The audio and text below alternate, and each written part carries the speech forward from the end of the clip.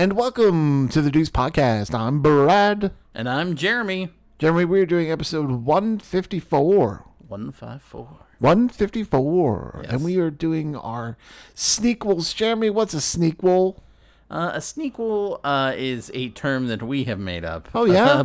About a movie that isn't a sequel, but was originally intended to be one. What do you mean? Well, in our previous installment, we talked about E.T., which was supposed to be the sequel to Close Encounters of the Third Kind. It was called Night Skies or something like that. Night Skies or something. It's just like something that. similar. Or something similar.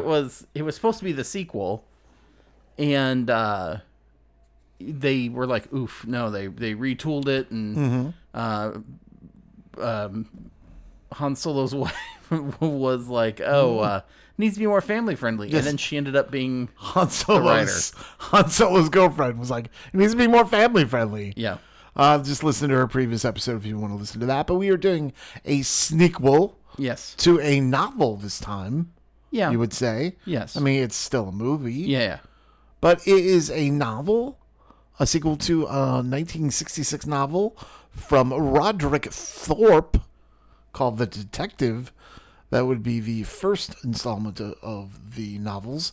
Yes. The sequel is a book called Nothing Lasts Forever, Yes. which was later adapted to the 1988 movie Die Hard. Correct. So it's Christmas in July here at the Deuce. Yes, it is. And we are going to be talking about Die Hard. Mostly we're going to be talking about how it came to be through Nothing Lasts Forever. Yeah, I don't think we need to go like too into detail with Die Hard. Not really. People I know. mean, people have seen Die Hard. I mean, and this is a movie that's been dissected many, many times. It actually, Yeah. the more over time that people have studied it and studied action films and things, they say this is like the quintessential example of like an action movie. This is the Singing in the Rain of action movies, Yeah, right? I'll go with that. You know, people say the Singing in the Rain is the best musical Yeah. of all time, or that people go to Yes. make their musicals Agree. as Yeah. like that. I would say that you would get like a sales pitch. Die Hard on a boat. Die Hard on a blah, blah, blah. Yes. Die Hard on a hang glider. Whatever. Yes. Die And I'll- Hard on a ski lift. On a dinosaur farm. Yes, on a dinosaur farm. No, I'll cover some of those here in a few. Yes, because we'll cover that. But mostly we'll be talking about the novel. Yeah. And how it's the same and different compared to Die Hard. But basically, we are saying Die Hard itself is a sequel because it's been adapted from a novel that was a sequel. Yeah. So that makes it a Sneak-quel. and If you follow. And I follow. specifically, so for those of you who aren't familiar with The Detective, the movie or the book, movie The Detective, yes. yeah. So Roderick Thorpe wrote this story. It was kind of it's actually credited as being an early version of a neo-noir. A neo-noir? Yeah, because it was like a noir, but it was almost like more gritty and like humanistic than some of the other things. Like, it just started to launch it into that new variety of noir films. So, but it was a 1966 novel by Roderick Thorpe. In 68, they make the movie, and it starred Frank Sinatra. Correct. And the story, just rough story, is that there's a man they find murdered. His head is crushed. His genitals have been taken.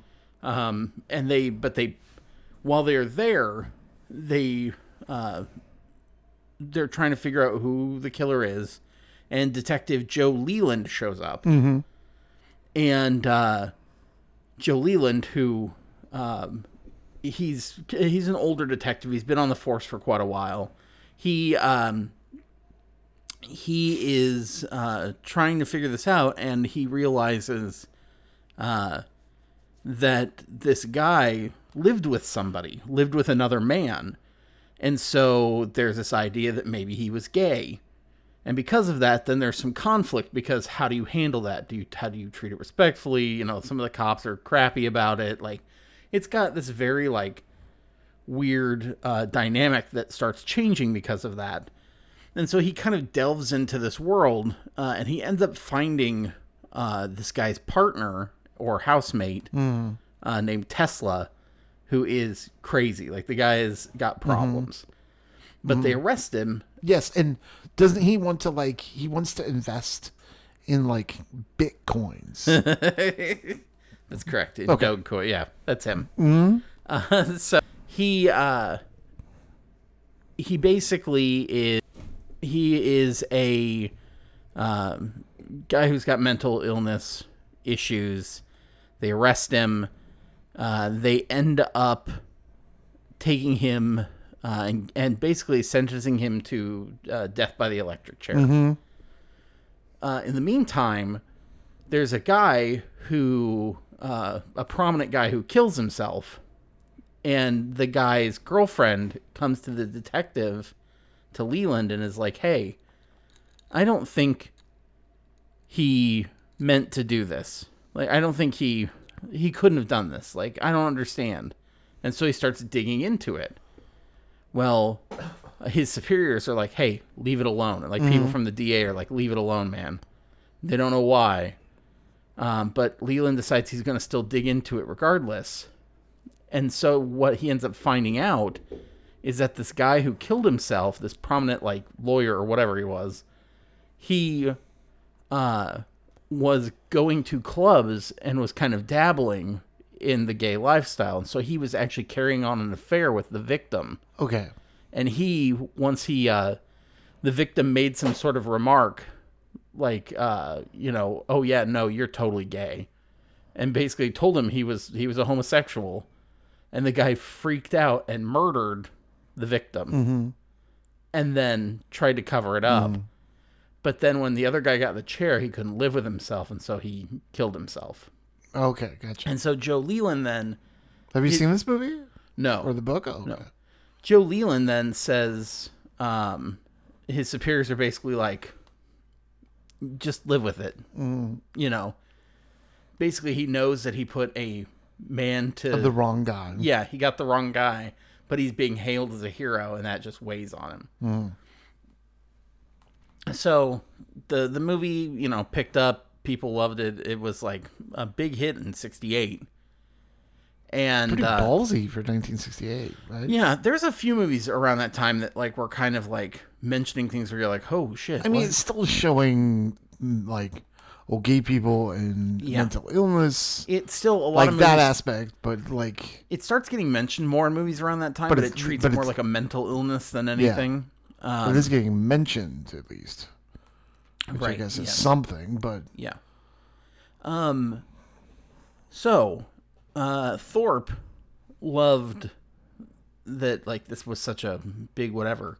So in '79, he wrote Nothing Lasts Forever. Right. And he specifically wrote it to be optioned as an action film. So in 1975, he saw the film The Towering Inferno, which is about a skyscraper that catches on fire, if you've ever seen The Towering Inferno. It's just one of those disaster movies. Yeah. With, everyone under the sun in it. Thorpe fell asleep and had a dream about seeing men being chased through a skyscraper with guns.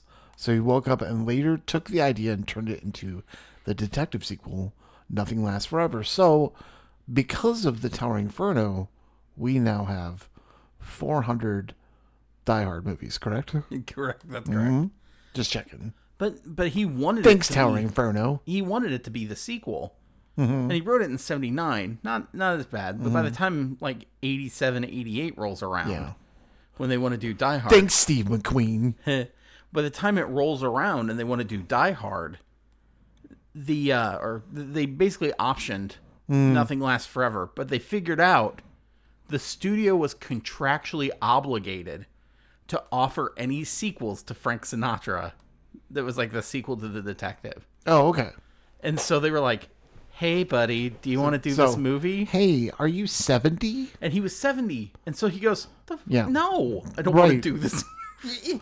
You Which have me jumping in out the of book, a window with a... In the book, he's retired. Yeah. So he's an older Well, he's like a retired detective, so he's like 60-some years old. Yeah, and from what I've read, he like tries to make him modeled after Frank Sinatra. Like this guy, like Roderick Thorpe is kind of a starfucker at this point, where he's just like really leaning into the movie aspect of this. Well, I think he's like, because if that is being optioned off to him, to Frank Sinatra, why wouldn't you then write it as Frank Sinatra? You know what I mean? Yeah. You know, at one point, probably in the skyscraper, he's crooning, singing, song about something, whatever it is, And so I don't know what Frank Sinatra sings now. I don't know why I had a blank on Frank Sinatra songs. Once he passes on this movie, then the studio's like, but we don't want to make it a sequel then with just recast because it's not going to make sense. So, like, why don't we just make it its own new thing? Yeah, and I guess they didn't know the idea of reboots at the time. No, I mean, you really didn't. Because you didn't really have reboots, right? You kind of did. You had, like, King Kong. Yeah, but, like, that was more rooted in King Kong. Yeah. It's not like, that's King Kong's son or daughter, right? Yeah. Or something related to. Yeah, like, it was... Usually you didn't restart it. If you did, it was like a whole new thing, and you just basically ripped it off and gave it a new title or, what have you. Mm-hmm. So, but this one, they decided to make it Die Hard then. So they offered it to Arnold Schwarzenegger. Then they offered it to Sylvester Stallone. Right. And a number of other people before they Clint offered Eastwood. it. Clint Eastwood. Yeah. Before they offered it to Bruce Willis. Yeah. He was like 7th on their list. Yes. But you got to remember, Bruce Willis wasn't necessarily a hit at that time. Yeah. He had a couple of flops. Yeah. Before that. So he wasn't what we know of Bruce Willis now. Right. Back then, this is what really, put him over the edge as far as like, oh, that's Bruce Willis. And then later on, he ate his own tail and did, Die Hard ripoff movies. Yeah. You know what I mean? Yeah. Of his own nature. But from what I understand is that Thorpe was a big fan of like John Wayne. So that's where you get the whole aspect of Yippee-ki-yay. kind of like the cowboy and the yippee-ki-yay. Nice. Okay, yeah, keeping makes that sense. involved in the script. So that's how that came to be. Yeah. In a way. So you got like the Roy Rogers references. Yeah, the Cowboys. Oh, and then Hans. In the book, it is not his estranged wife. It's his daughter. Right. Who has a drug problem, and she is, her character name is Stephanie Gennaro. Stephanie Gennaro. Yeah. Gennaro. I'm hearing Gennaro. I'm hearing Gennaro. I've heard it both ways. Have you? Because it's Holly Gennaro. And Oh, right. You're right. In the movie, it's Gennaro. Yeah. Yeah. I'm all over the place today. I'm all over the place. But that turns out to be the maiden name of Holly that she goes by at the beginning of the movie. So she doesn't go by McClane. Yeah. She goes by that, which is interesting. And then the terrorist, the main terrorist guy, his name is Anton Little Tony the Red Gruber. Yeah. So it's not Hans Gruber. It's Little Tony the Red. Yeah. Don't know why. Yeah. So and I there's think that. I thought it was interesting that like the terrorists in the book versus the terrorists in the movie. Right. The terrorists in the book were terrorists as opposed to in the film just acting as terrorists. So the terrorists in the movie were like ego terrorists. Like Right. they were basically like, sure, yeah, they were. This company is doing something shady and we don't want that. Like they're trying to sell arms, they're trying to do these things. They were trying to shut down a shitty company. Like that was really doing something bad.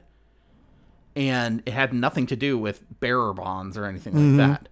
But I think they had to add, like, I think in the 80s they were like, well, we're not going to make it just a preachy terrorism, like a eco thing. I need to go back. It wasn't Thorpe that liked John Wayne movies. It was the guy that wrote Die Hard himself. Okay, when he retooled it, he liked it. Stewart himself, I think. No, Stewart is the one I think that wrote. Yeah. Yes. Jeb Stewart wrote Die Hard. Well, but it has so many like. He's the one that liked. But it fits so well because it has so many like cowboy kind of elements to it. Well, he pitched Rambo in an office building, which is funny because now everyone else pitches Die Hard in whatever. Yes. Yeah. That's what's funny to me. Right. So he was actually on Hard Times, was trying to get a hit, and came across that they wanted to readapt the Thorpe novel. Yeah. So he was inspired to write Nothing Lasts Forever, but yes. So that's how that came to be. And then he pitched it as Rambo, and then John McTiernan, who directed Predator, who himself is a predator, directed the movie. Yes. That guy. That guy. Yes, read about him, and you'll be like, "What the hell?" Read about McTiernan. Go ahead and do so, because that is a wild ride. Wild, creepy ride. Mm-hmm. So some other interesting things about like I would say about Nothing Lasts Forever versus Die Hard. Of course, Leland is much older. He's a retired detective at this point, and he's very almost like depressed about. Because he still lives with the fact that he sent an innocent person to the chair. He's still living with that. As opposed to... While he's being lauded as this hero cop. He, went out on top because people are like, wow, he's the hero who solved these murders. Mm-hmm. But he knows the truth. And so he's like, ugh. Mm. So he goes to L.A. to visit his daughter. And when he gets there, she is... It's a Christmas party. It's a Christmas party still. But instead of Mr. Nakatomi, or no, what was his name? Matsuki? In the book? I don't remember. In the book, it's basically like Ellis. Yeah. Yes. Mr. Rivers. Yes, and he's like book. A shady, piano key necktie, coke fueled kind of dirty businessman. Mm-hmm. And basically, you find out that Stephanie Gennaro looks like she might be... Gennaro. It looks like she might be just as into it as he is. Right. She's kind of looking shady. And the whole scene about where, in the movie where Ellis looks at her watch and is like, look, she got this for this big merger. And she, she earned this and whatever. It's kind of that sign that she's in with their company. In the book... She bought it herself. It's her showing she's kind of gotten into that life, that she's willingly accepted it. And so... And in the movie, that it was a gift. Yes. Yeah. And so it's just kind of put on her. She's not in it yet, but it's a sign that she's kind of leaning that way. Or that she's starting to buy into the company. And I don't even necessarily know that the company's doing anything shifty in the movie. No, I don't think the company. They're just poor innocent capitalists. I just think they are poor innocent capitalists that were in the wrong place at the wrong time. In a Christmas party. Let their Christmas party happen. Yeah. They are having a fun time. They are having, the Yuletide is gay and they are going for it. So in the book though, the company Klaxon Oil, is they are building a bridge in Nicaragua. Chile. In Chile? Okay, thank you. They're building a bridge in Chile, which is going to cause some problems and some territory disputes, I think it was. And they said that they have some other shady goings on. Yeah. And so that brings their terrorists to be more in environmental terrorists in a way. They're trying to prevent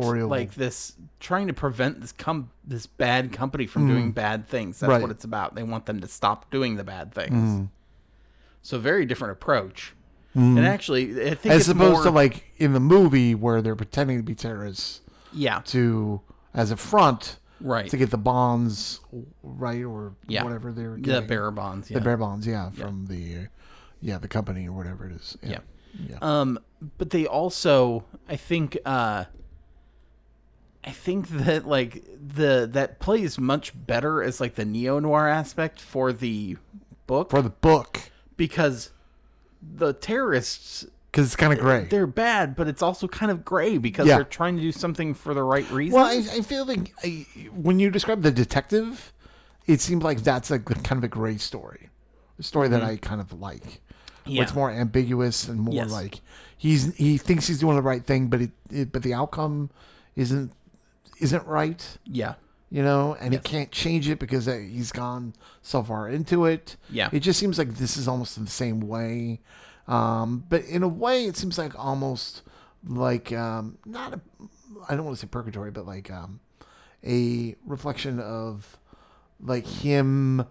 I don't know what I'm talking about. It's almost like karma. Not karma, but like getting back, like karma in a way, but like scolding him or shunning him or smiting him in a way, putting him in this skyscraper, or Dante's Inferno, going through the levels of hell, kind of a thing. Mm-hmm. It is. It's almost like it is kind of a karma in a way. He did this morally gray thing, and now he has like his daughter is just like whatever, morals don't matter, and kind of going on that way. So. And from what we know is that the novel itself is darker. Yes. So the terrorists, there's a lot more blood, a lot more of the hostages get killed. Yeah. There are women terrorists. Yes. That are in the book as opposed to none in the movie. Obviously I don't think there's any hacking involved. No. But then you got like the hacker in the movie himself, played by the guy from Matlock. Yeah, you know, he's Theo. From Matlock. Yeah, Theo's from Matlock. I love that. Anyway, go ahead. But the a lot of the action stuff, surprisingly, is about the same. Yeah, like in the book, he dives off the building and has to like shoot his way in through the glass and.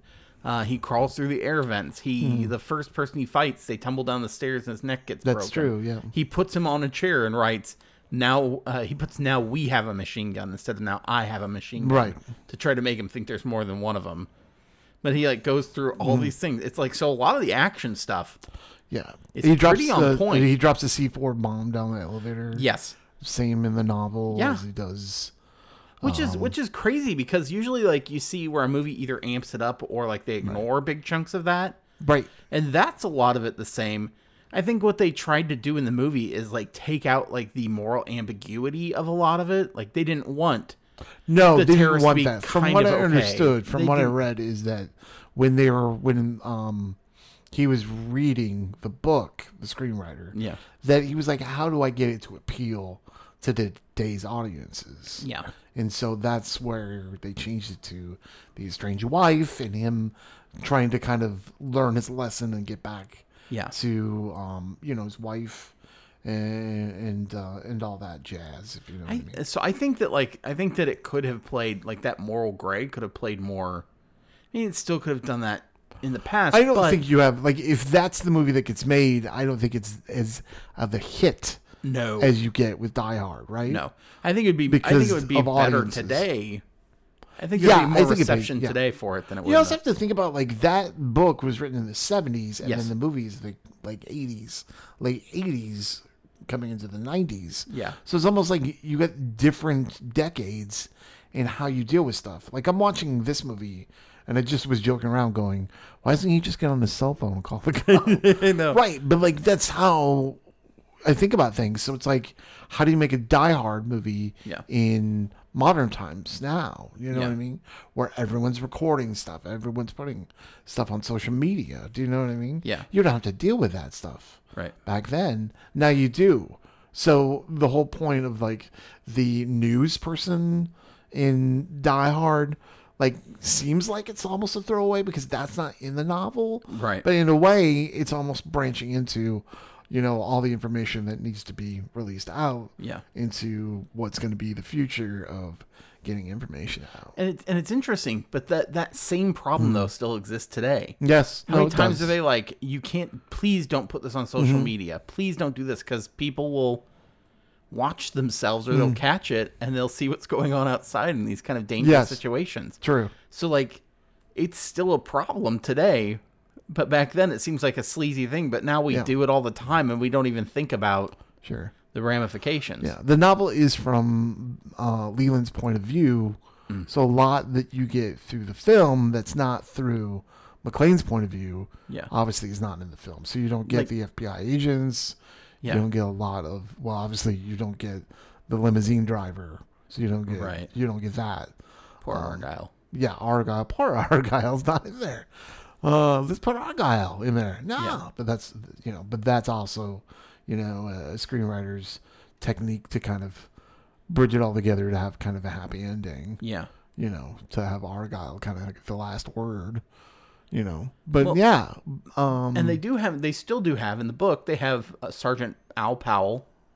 They do in the book. That is true, and yes. And they also have in the movie, Captain Robinson. I forget the amount of white privilege that is shown through the principal in The Breakfast Club. Captain Robinson. Yeah. Yeah.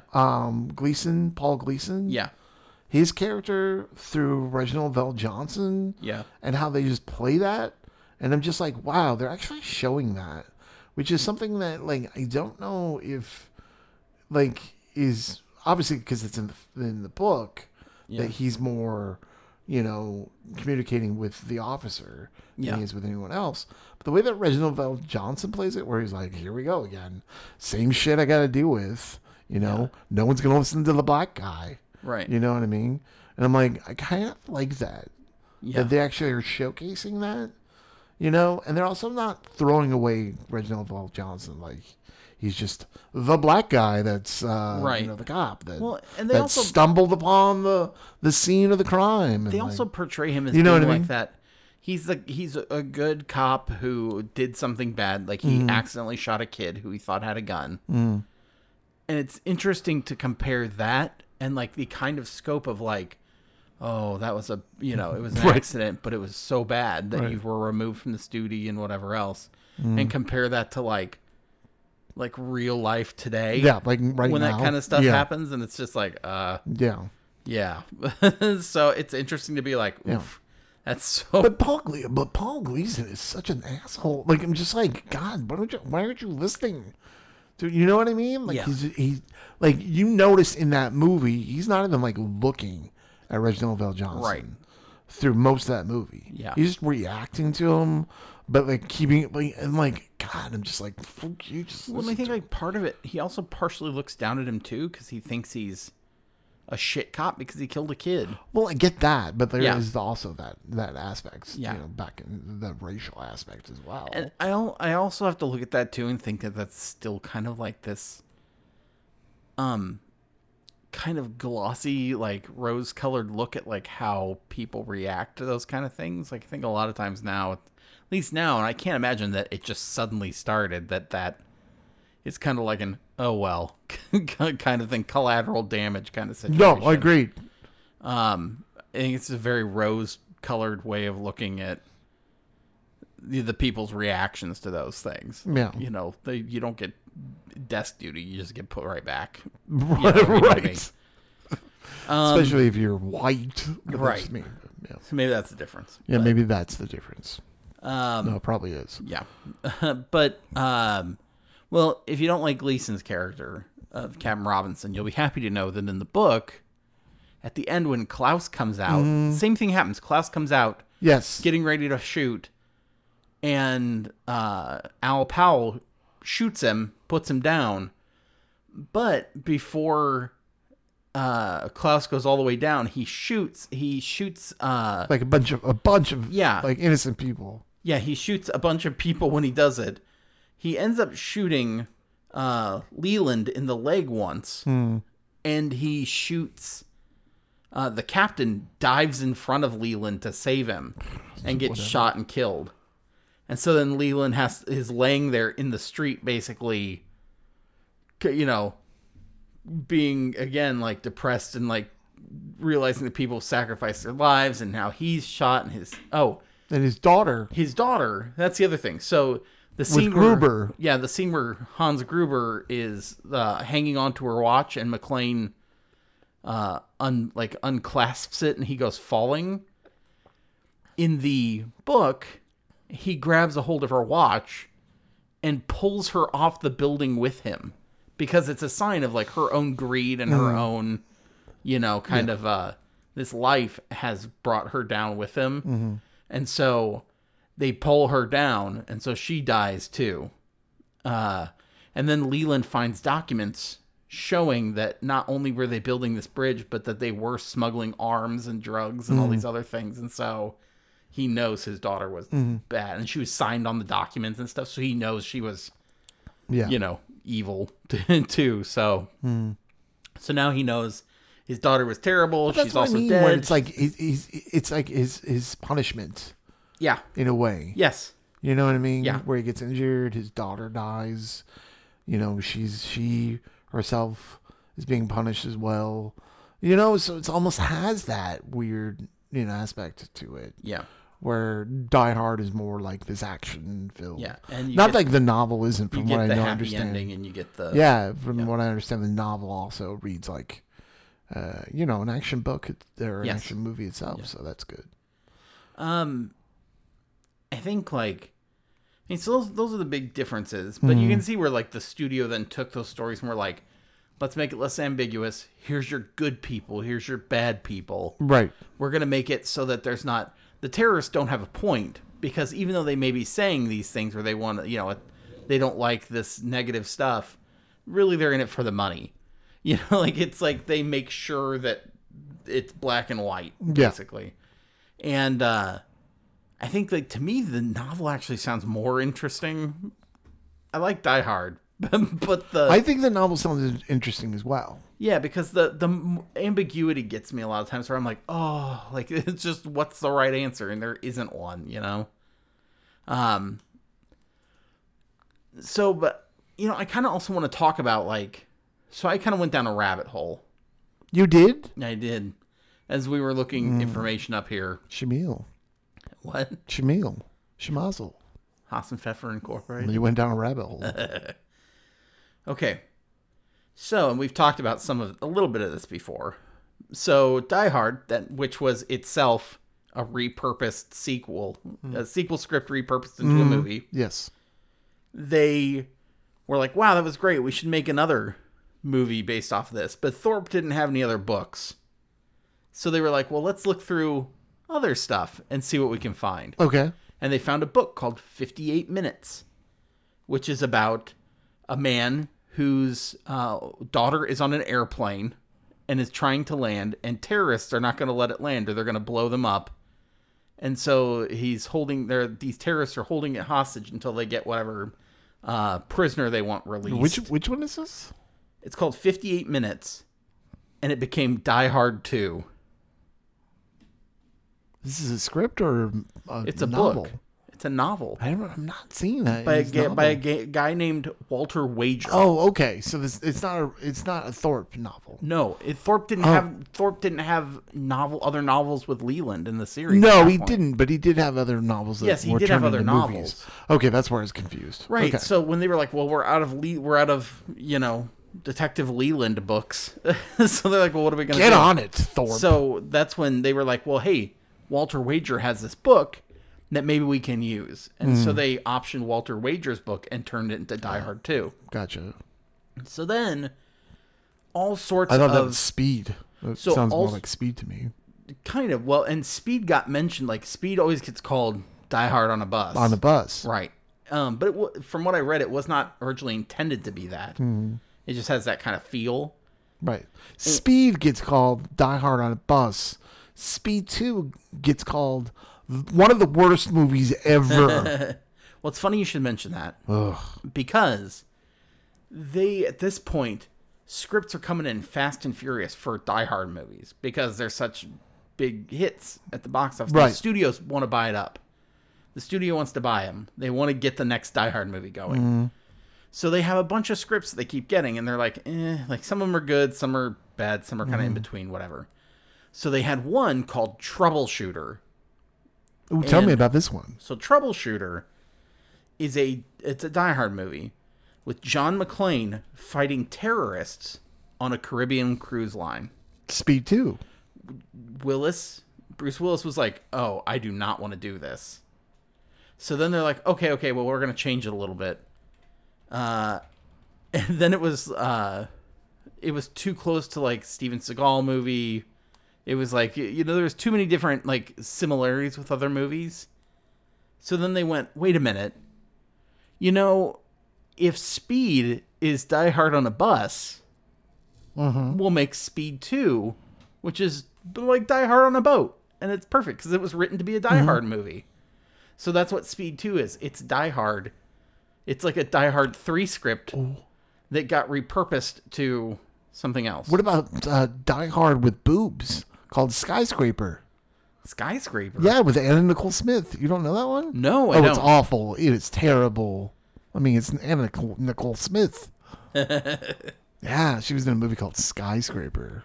Ouch. It's terrible. Was it supposed to be a Die Hard movie? No, I don't know if it was supposed to be a Die Hard movie, but it was like a ripoff. It was a pretty big ripoff. Yeah. Well, okay, so obviously that did not become Die Hard 3. It became Speed 2. No. So then, down the road, there is a script that is written for Brandon Lee. And Brandon Lee was supposed to be a detective paired up with this street smart woman from Harlem. And the movie was called Simon Says. And they would have to solve these riddles. That sounds like Die Hard 3. The studio said no. They passed on it as a Brandon Lee script. But instead they said, we are looking for a new Lethal Weapon movie. And so the premise was there was the Riggs, who is the white cop, who teams up with his old partner, Murtaugh, who is now retired, and they have to solve these riddles. And so the white cop, black civilian, Riggs and Murtaugh, Lethal Weapon. It makes sense. But they were like, no, it didn't quite fit. Something didn't get going with it. Somebody passed on it. And so they were like, well, shit, we have the script that we've now bought. And we like retooled it from the Brandon Lee one. So now we've rewritten it and we've invested all this writing time to fix it. And it seems like a waste. And they were like, we could probably do another Die Hard movie. Jesus. So that's how they got Die Hard? Yeah. So it's it's Riggs and Murtaugh, and it became McClane and Zeus. What about Die Hard at a prep school? What is that? Toy Soldiers. Toy Soldiers, yeah. Die Hard on a boat? Speed. Under Siege. Well, that was the Under Siege. That's why they didn't want to do the boat one then again also, because they were like, it was too close to that. Sure. Die Hard on a plane, though. Passenger 57? Yeah, I was going to say there's tons of those. Yeah. So Die Hard on a mountain? I don't know. Cliffhanger? No. That's what they're saying. Kind of, but... Die Hard in a hockey rink? In a hockey rink? Yeah. Which one's that? Sudden Death? Okay. Anyway. Die Hard at a beauty pageant? No contest? Oh, I was going to say Miss Congeniality. Die Hard with boobs. Skyscraper. Yep. See? Okay, so Die Hard in space? No, okay. So there was another movie that was called WW3.com that was written like at the end of the 90s. Like, you know how they had like Fear.com and its sequel, Fear.com /sequel.com / so. But they had the so they had these things where they're like, yeah, so they came up with this movie called WW3.com, and it was about a cyber terrorist attack on the United States where they would initiate a fire sale. Okay. And they would basically be trying to start World War III. It was set to start or to come out close to, I think it was supposed to come out like in 2002. But because of the 2001 terrorist attacks, they were like, why don't we put a pin in this one? And they kind of shelved it. Because they didn't want to, like, they had to, adjust the way they did a lot of stuff. And so that gets put on the shelf. And then at some point they were like, www3.com, what were we thinking? And they decided they're not going to do it. But again, they're like, well, we just got the script laying around then.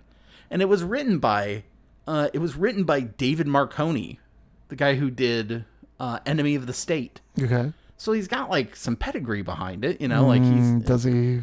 No, at the time those were movies that were viable, So they were like, well, we don't want to waste it.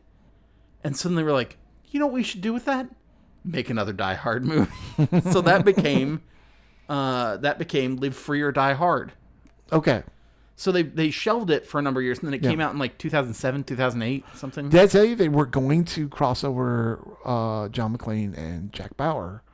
I was reading about that, and people still don't know if that was just a rumor. I don't know if that was just rumor, but it was going to be Die Hard, Die Another Day or something.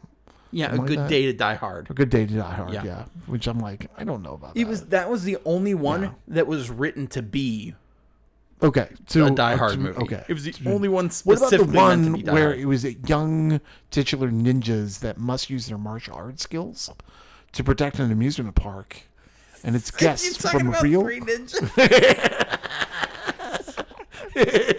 Three Ninjas High Noon at Mega Mountain. Oh my God. Who doesn't love Three Ninjas? I love that you couldn't get toy soldiers, but you could get Three Ninjas. Well, yeah, Three Ninjas is a little bit. Well, okay, there's Toy Soldiers, and then there's another movie that's very similar to it. Oh, yeah. But that was like in the 90s. I can't remember what it's right? called. Yeah. The one that kind of like Toy Soldiers. Yeah. Yeah. That's why I'm always like, I Yeah, get confused with those. Yeah, no, it's fine. So, but now that's going to bother me, but go ahead. But so there's like really Die majority of the at a preps. Out of the 5 I'm gonna Die find Hard movies, only one of them was actually written to be a Die Hard movie. All the other ones started out as something else. So to me, it's kind of amazing that like Die Hard, they're just like, yeah, this whole Die Hard series, when almost none of the movies were actually meant to be Die Hard movies. To me, that's very strange. Mm-hmm. But it works. People love them. You figure out what it is yet? Movies like Toy Soldiers. It's really going to drive you nuts, huh? It's not I'm falling down. No. The best movies. Wait. Is it Hijacked? Which one? It was Will Wheaton's in Toy Soldiers, right? Yeah. Okay. So it's not that one. Is Patrick Stewart in Toy Soldiers? No. Is he in the other one? Is he? No. No, he's in the other one. He's in that one. Okay. The one you're talking about. Yeah. Yeah. Yeah. No, he's not in Toy Soldiers. No way would he do that crap. Come on. That's why I was like... The 1991 Toy Soldiers? Masterminds? Masterminds. Yes, it's Masterminds. Yeah. Where he's got that mustache. Mm-hmm. No, Trapped in a school in which a gang of criminals has Jr. seized control, a young troublemaker fights Yeah. a cat and mouse battle from the inside. Starring Patrick Stewart and Vincent... Oh, my God. Vincent Kartheiser. Oh my God, I forgot Keith Coogan was in that. Oh, sorry. And Bradley Whitford was in it, too. Bradley Whitford was in it? Yeah. Really? Yeah. Bradley Whitford. That's crazy. Yeah. All right. So there you go. Ooh, he's playing the trailer to Toy Soldiers right now. Are you just watching the trailer? No, but I'm just... My sister always got mad that the Martika song, Toy Soldiers, was never in the movie Toy Soldiers. I'm just saying. That's fair. That is fair. And that is kind of fair. You got to give my sister some points for that one. It seems like it should be. It really should be. At least a tie-in of some kind, right? Yeah. Very much so. It's sad that McDonald's didn't have... Do you like The Outsiders, but you like Die Hard too? Try Toy Soldiers. It's sad that McDonald's didn't have a Toy Soldiers Happy Meal giveaway where they gave out Toy Soldiers action figures? That's what I want to know. Not to be confused with Small Soldiers. Not to be confused with Small Soldiers. And literally, the Joe Dante. Is that a Joe Dante movie or something? Is it Joe Dante? I Dante? don't know. I thought it was Joe Dante. Literally every time, I think it is. Every time that we talk about, every time we talk about toy soldiers, immediately I think small soldiers, and I'm like, wait, no, that's not right. That's not the movie he's talking about. No, but yeah, and I'm not talking about small soldiers.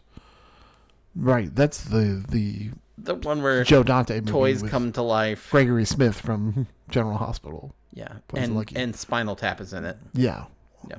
And Kirsten Dunst. And this will surprise you, but Dick Miller was in a Joe Dante movie. Dick Miller was in a Joe Dante movie? I know, it's like you're friends with Court Psyops. All right. I think we need to do our 5 questions because if we're talking about toy soldiers, we're done. Yeah. That is a good sign. That's a good sign to pack it in. That's a good sign that the episode is almost over with. Is when I start talking about the 1991 Toy Soldiers movie. Or when we start talking about the Louis 1998 Small Soldiers. That's gonna be my hint for you in social engagements when we need to get away. Get away? I'm gonna be like, can you believe that Kirsten Dunst was in Small Soldiers? And I'll go, honey, Small Soldiers is not a sequel to Toy Soldiers. And I'll go, I didn't. Well, I'll get my coat. And I'll go, persimmons are in season. Persimmons are in season. No, you'll give away all our secrets. I know, I kind of did, but go. That's okay. Okay. And that's how a bill becomes a law. What do you think is the best part of this movie? I'm going to be quick. Reginald Val Johnson. Really? Mm-hmm. He. You know what? I think it's some of his. I think this is his best work. I think he's underrated in this movie. I think everyone thinks about Bruce Willis in this movie. Everyone thinks about the one-liners in this movie. Everyone thinks about Hans Gruber, and just kind of the funness of it. I just think this is Reginald Val Johnson's best work, and I like watching him in this movie. I like his reactions with Bruce Willis, and part of my answer to another question will answer this question further. Okay, sounds good. By the way, on a side note about Reginald Val Johnson, so I'm a big CSI fan, and I'm a big Family Matters. Fair enough. Or Family Flanders. Family Flammers. Family Flanders. Flanner family. Did I do that? Yes, you did. Okay.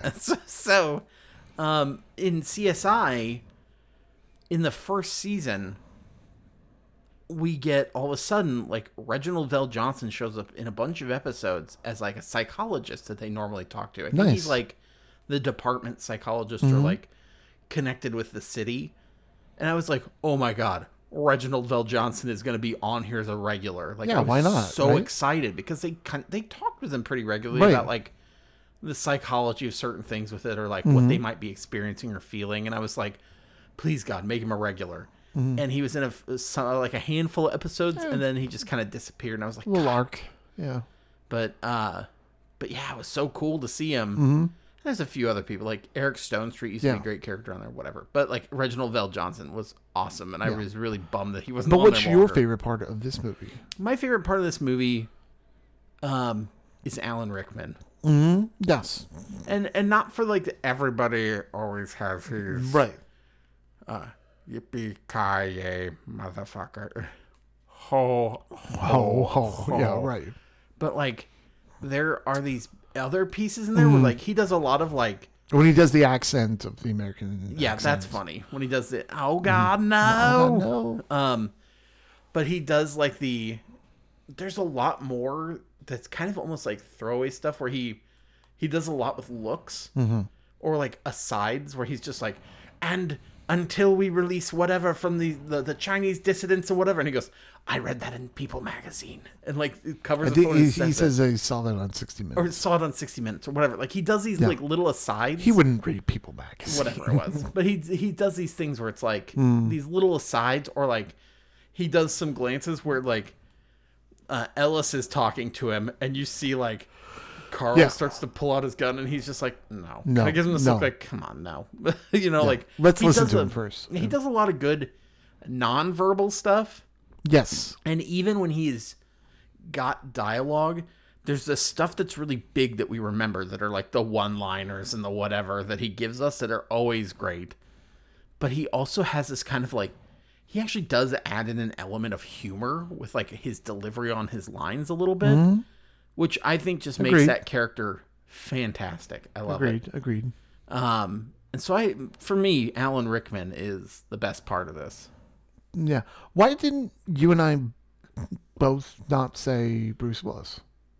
Bruce Willis is good. I think Bruce Willis is great in this. You got to remember he was doing moonlighting before this, and recording albums. And I can say like, I think the thing that I like with him is because too many times in action movies, your actor is like smooth and they're like badass. I'm on like, top of it. Well, yeah, like if shit's exploding around them, and they're just trudging through it or like barely flinching or like they don't react at all. I love when Bruce Willis is shit's blown up around him and he's like, oh my god, like screaming or like he's freaking out because like stuff around him is freaking him out, like, and he's screaming and reacting to it. It's excellent. Like, I'm not gonna say, like, I go back and I watch this and I had a new appreciation for that. It took me a long time to realize that, like, wow, like he really is doing this interesting job of like how he's reacting. And to me, his action star is much more human than like Schwarzenegger, Stallone, or any of those guys. He's taking it to, and then later on he's phoning it in and other things. But yes. And this he's not. Right. Yeah. Yeah. No, I think he did excellent in this. But to me, Alan Rickman is hard to beat with this because he almost does, like, Bruce Willis does have some like lines where I'm just like, come on out to the coast, they said. We're going to have a whatever. Where he's like going through these have a great time. Did you have to stop and do this like sitcom-y, you know? Well, think about it. I mean, his moonlighting, I mean, he just has that kind of like... Right. That has to Which be is improv. fine. It's funny, but and I think that Alan Rickman does a better job of from like controlling it. Yeah, like he's got more like the way that it sounds is more rooted in realism. Yeah. Yes. But both are excellent still. I mean, really, the group overall does a very excellent job. I should have said Argyle. Damn it. Argyle's really good too. Yeah, really, I honestly, like, acting wise, I don't really find anybody who I'm just like, ugh. Like, even like Ellis, like, I just want to slap that guy. Yeah, you do. I mean, he plays the part fine. Yeah, right. His dad, by the way, the actor who played Ellis, his dad was in The Detective. There you go, as a doctor. Oh, the actor. Yeah, the actor, his dad was there. There you go, another connection. So is because usually we ask if this movie stands on its own. Clearly, it's supposed to be a standalone. Yes, it does. Is the connection to the first movie clear? Like, can you? Yeah, I think so. I mean, there's a lot that they've taken from it. The only thing that kind of really is changed is the tone of it is a lot less dark. But I think for the most part, you get kind of what like it would be if it was modernized. Yeah. For an American Hollywood audience. Yeah. You know, and not necessarily an audience for when The Detective came out in 1966. That was a little bit different. Yes. You know, we were talking about more, you know, experimental movies. And, you know what I mean? Yeah. Like in the 80s or kind of 68 versus 88. Yeah, a little bit different. I think that I can see the connection to the movie, but going back and talking about the book, I can see a clearer connection. Yes. But I also know that like Thorpe tried to write it more like a movie script, so even between the books, it sounds to me like they're totally different. And I haven't like read through the whole things, but it sounds like it's tonally different between the two. No, I mean Thorpe is not writing this for Bruce Willis. Right. Right, he's writing it for Frank Sinatra. But he's not even, it's almost like he's just writing it for action and not necessarily even, he knows Frank Sinatra might bite and then might get his movie on screen. I think he's almost just like wants his movie to be, his book to be a movie again. He doesn't want to just write it for a book to be a book. He wants to be a movie. So like, I see the connection. I see what's there. And so yes, I can see it, but I think it's so tonally different that it's like, well, maybe it kind of is on that bubble for me. It's on a bubble. Yeah. Does this make you want to watch The Detective? Yes. It makes me want to watch The Detective. Our descriptions and our digging deep into what The Detective and the sequel is, as far as the novel's concerned. Yeah, it makes me want to watch The Detective. I'm really interested in it. Yeah. But I'm also want to know and kind of compare the two, like, main characters. Yeah. In that way, in that aspect. Yeah. More than doing E.T. and the Close Encounters thing. Yeah. Like, that just seemed like maybe that was totally kind of like broke off into something that it wasn't. Yeah. This in itself, I could kind of go, let's compare the two and go, like, because in a way this is a noir. Yeah. I don't think it's a neo-noir. No. But it's like, kind of has that noir aspect. It has some elements to it. Yeah, it has elements to it. But I think, I think I'm interested. Are you? I'll take the bite. Yeah. No, I'm very much interested. Yeah. I'm actually very interested in the books themselves, though, too. Like, it kind of makes me want to go back and read them, just so I can kind of get a understanding what the original intention was with some of it. You're mocking me. No, I'm there. not. But no, Don't give away our secrets. When he's talking, I'm not mocking him. It's just constant. I just cry most times. He's making faces. Anyway, but yeah, it does make me want to watch that. Yeah. Can before we No. I have kind of a bonus question. No. Would you 5 like to see... questions. You are given 5 questions to me, and we shall not have 6 questions. No, go ahead.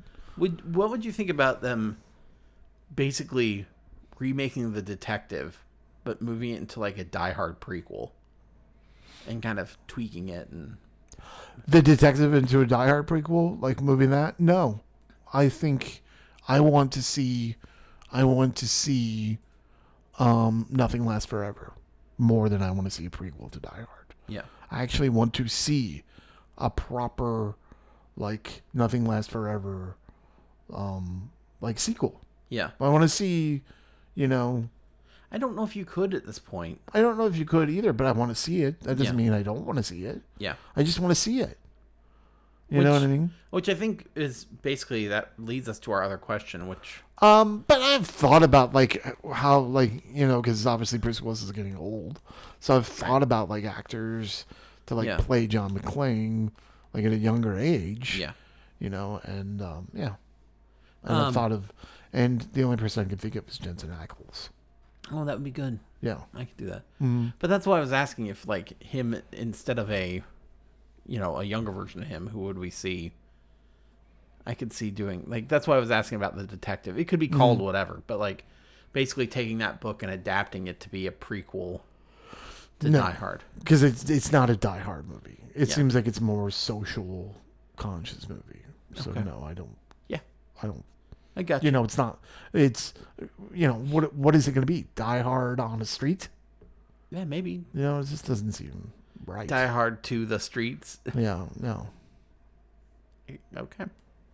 So, which kind of answers the other question that we had. So normally we say reboot, continue, or cancel. But in this kind of, for the Sneak-quels, we've changed it to, would you rather have seen this or the intended sequel? So it sounds like you would rather have seen... No, I mean, I would, but that's because I'm more into those movies. Yeah. I'm not necessarily into Die Hard. Let's be honest. Die Hard is bitten off its own tail. Yeah. Like everyone, it's formulaic. Everyone knows. Yeah.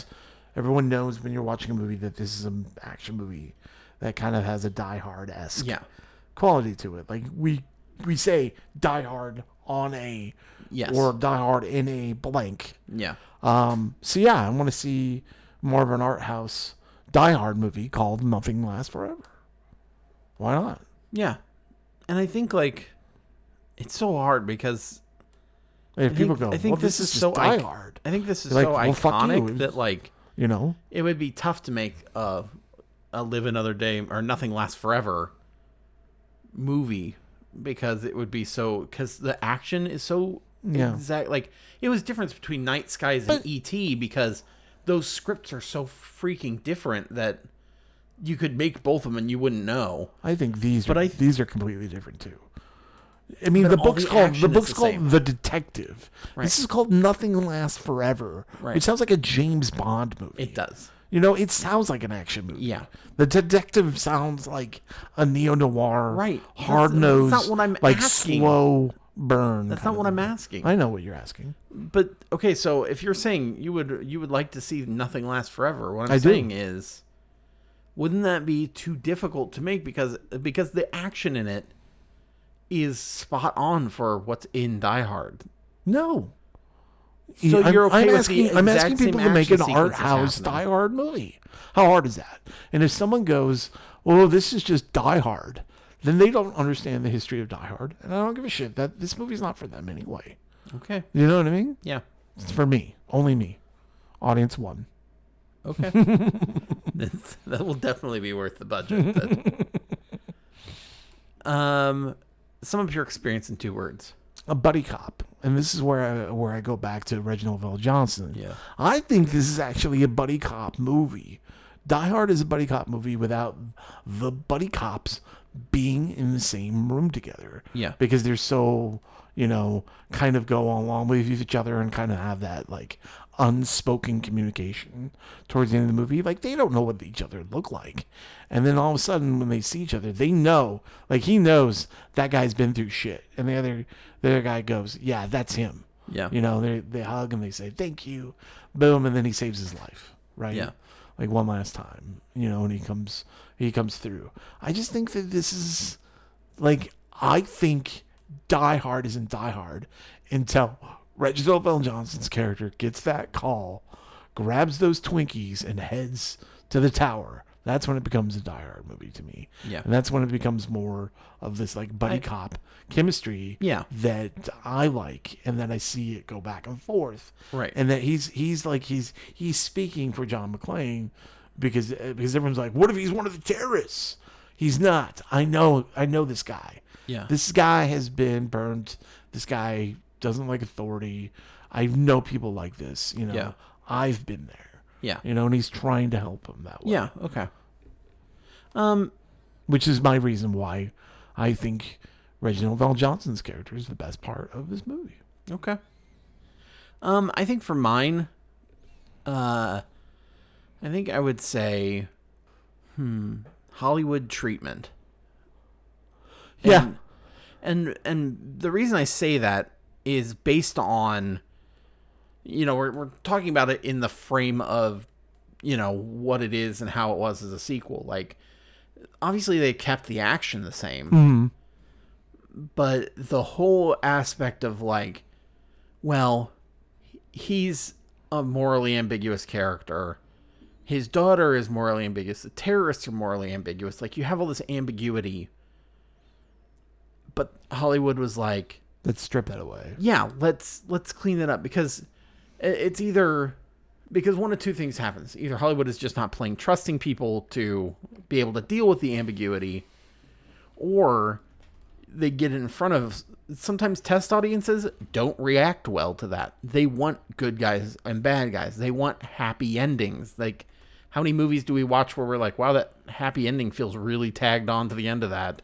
Come to find out, a test audience didn't like it, and so they added where, oh, yeah, this exploded, but then they came out of it and were okay. Like, because the test audience didn't like that maybe the character died. Mm-hmm.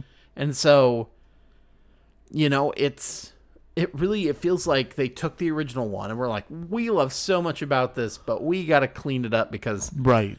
either the audience will react poorly or we don't trust the audience to react well to the ambiguity aspect of it. And so they took out that ambiguity, which is something I personally like. But I get it. Like, they're trying to appeal to the widest variety. Instead of making the movie for the one, they're trying to make it for the 1 million. And so I get it. Is the one me? Yes. Yeah. Yeah. Yeah. Yeah. But that seems like it's something that to me, I'm like, boom, I would go, oh man, this movie is great because like it just, kind of happens, it's like one of those movies that just happens, And I love that ambiguity towards the end of the movie sometimes. Some people hate that because they want an ending. Yeah. That's why I think that they changed what they changed in Die Hard. Yeah. Yeah. Yeah. All right. Yeah. Yeah. Yeah. Yeah. Yeah. All right. Okay. Now I looked to see if Toy Soldiers was streaming anywhere. Just for our listeners? No, I didn't. I was going to say, Jeremy, where can people find us? So, people can find us at thedeucepodcast.podbean.com. Mm-hmm. You can find us on Google Play, Stitcher, Apple Podcasts, all those kind of podcatchers, most of them. You can also get us on Facebook, and of course, find us on Twitter at Deuce Podcast. In addition, if you go to nophonynetwork.com, that is our podcast, or like our podcast network website. Mm-hmm. We have all sorts of different programs on there, from our podcast mates, things that are ranging from literature, comedy, sports, politics. I mean, just you name general talk, anything. Mm-hmm. So go and check them out. Go check them out. But before that, you can rent Toy Soldiers for $2.99. Can you rent Masterminds? I don't know, because I'm not going to watch that movie. How dare you? How dare you not watch Toy Soldiers with me? Can you rent Small Soldiers? I don't know. You probably could. But why rent it when you could own it for $12.99? I say own it. Don't those names seem like they should be reversed? Yes. Small Soldiers and Toy Soldiers? Yes. Okay. Yes, they should. You understand why I get confused, right? Yeah. Okay. Yeah. Okay. All right. Join us next week when we ask the question, did 7 almost have a sequel called 8? Find out. Who knows? But for now on, remember, the sequel is king.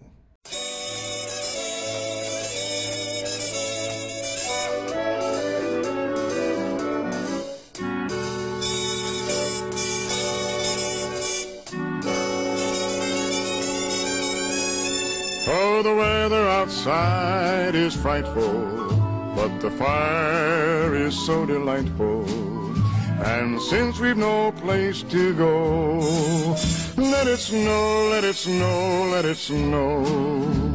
It doesn't show signs of stopping, and I bought some corn for popping. The lights are turned way down low. Let it snow, let it snow, let it snow. When we finally kiss goodnight, how I hate going out in the storm. But if you really hold me tight,